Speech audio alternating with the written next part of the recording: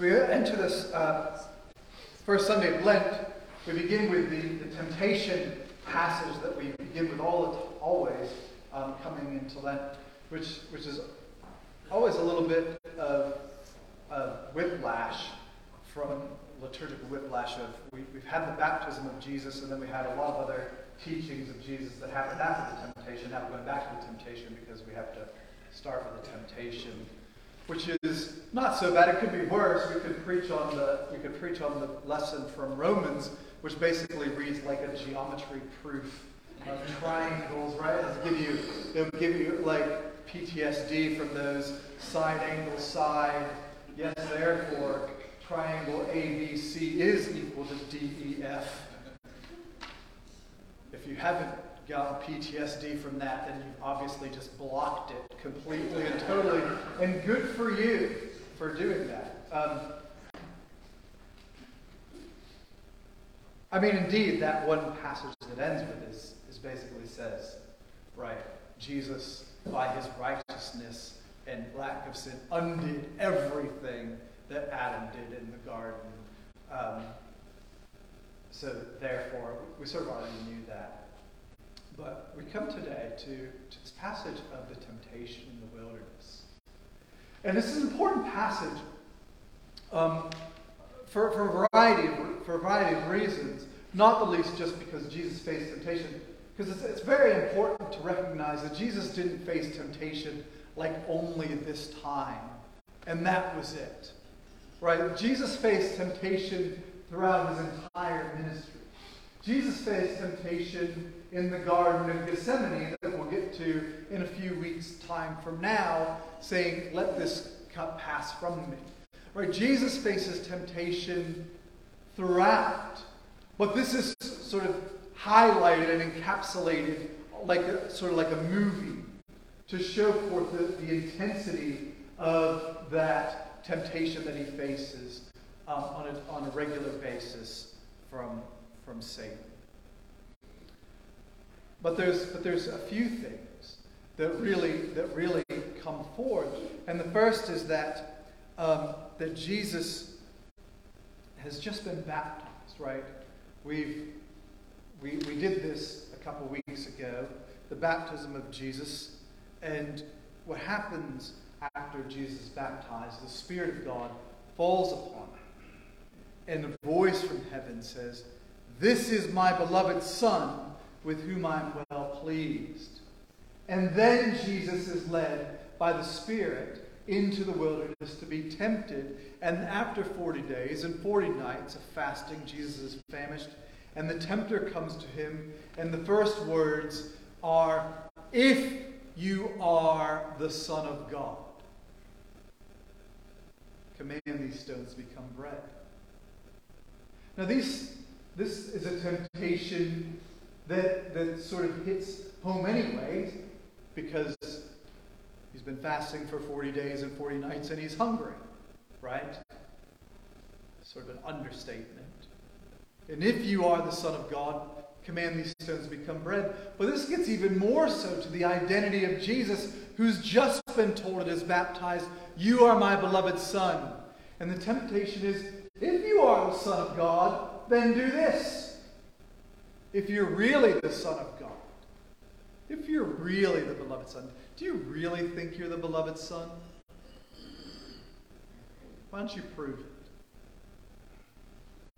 So we're getting right to the identity of who Jesus is. This, more than anything else, Jesus is being challenged on his identity. Are you the Messiah? Are you a beloved Son? And we've talked about this even for us right at the baptism of Jesus, that isn't just the baptism of Jesus where those words are just for Jesus. Right? We who are baptized into the life, death, and resurrection of Jesus, then therefore are baptized into his baptism as well, and that we are called his beloved. And how often do we face temptation of saying, "Are you really beloved? We know what you think. We know what you do. We know your deep, dark secrets. Do you really think you're beloved of God?" You're challenged day by day of that voice, that temptation, that thing as you look in the mirror that says, you're not good enough. You're not smart enough. You're not holy enough. You don't know the Bible well enough. And like Jesus, we sort of have to say, I am, right? God says, Scripture says, man doesn't live by bread alone. We have to dispel those same accusations away, that we can embrace our identity.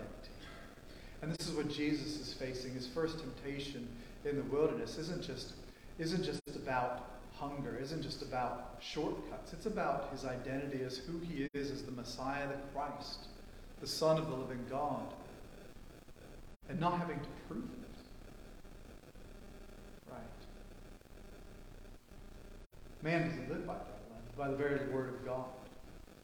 And so then, we're not done with the challenges to his identity. If you are the Son of God, throw yourself off the temple, right? Angels will catch you. Not one hair of you will be harmed. And this has always seemed to me, a very funny temptation. It doesn't seem much of a temptation to me to throw myself off of a building. But in Jesus' case, right, if angels catch him is what a kickstart to the ministry will happen here. Right? If you are the Messiah, the Christ, the one who's come to be the Redeemer of your people Israel, and you want to get Israel to start to follow, what better way to get a following going than to have angels catch you in the holy city, Jerusalem? But Jesus, one of the reasons that Jesus is in the wilderness, that the Spirit has led him there, is to figure out how his ministry is to begin. What type of ministry is he to have? How are you going to be the Messiah, the Christ? Yes, this would certainly be a great attention grabber. But it is the type of ministry that's long-lasting. Or is a type of ministry that's like, the WWE or the circus or something like that, right? It's something spectacular, but it's very shallow. As it is, Jesus is always, throughout his whole ministry, the Pharisees, the Sadducees keep saying, even after all of the healings and everything else, why don't you give us a sign? Moses gave us a sign. He's like, I don't know how many signs you want. Like billboards or something, just everywhere.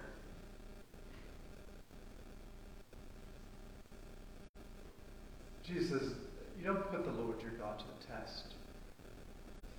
Jesus is out in the wilderness to not just assume his identity, but that ministry, that calling. The wilderness is where sort of Israel got their identity to begin with, right? Through trials and tribulations, they became to depend on being the covenant people of God. And Jesus is seeking that same aspect. And the third temptation strikes right to the core of everything, which also is worship. Again, the devil took him to a very high mountain, showed him all the kingdoms of the world. So we've gone from here to here to here. I'll give you all of these if you fall down and worship me. And here, Jesus just cuts the conversation off, right, away from me. Throughout Lent, we're going to be seeing conversations and hearing conversations. There's conversations Jesus is willing to have over the next several weeks. Next week is a conversation with Nicodemus, and then the conversation with the woman at the well. And then we have the man born blind, the conversation with the Pharisees, and then finally with Mary, with Martha and the disciples, and Lazarus, as Lazarus is raised. And so over the next several weeks, we see Jesus willing to engage in conversation, with people who are, even when they're trying to be a little bit manipulative, or they're trying to deflect, or they're trying to defend, or they're trying to whatever, Jesus engages. He's happy to engage. He's happy to meet you right where you are. He's happy to play the game. He's happy to argue Scripture. He's happy to do all of these things. But when you want to challenge who you should worship, it sort of cuts right there, right?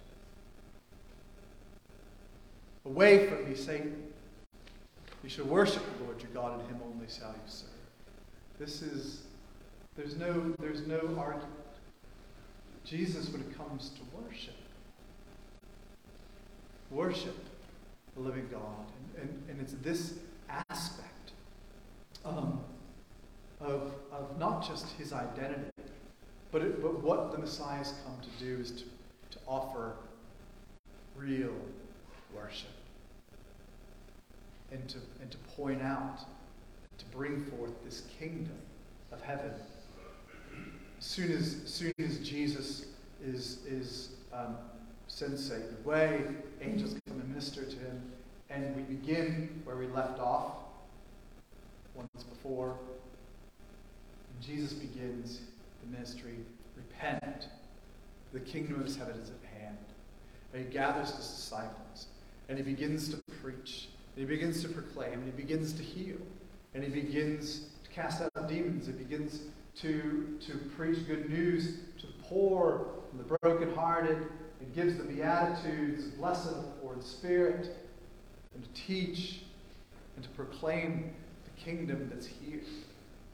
And so we see in the wilderness, through Jesus' time in the desert, exactly what the Messiah's call is.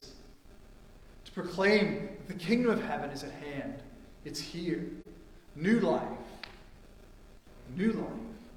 Transformed life in worship of the living God has taken place. How we're invited into.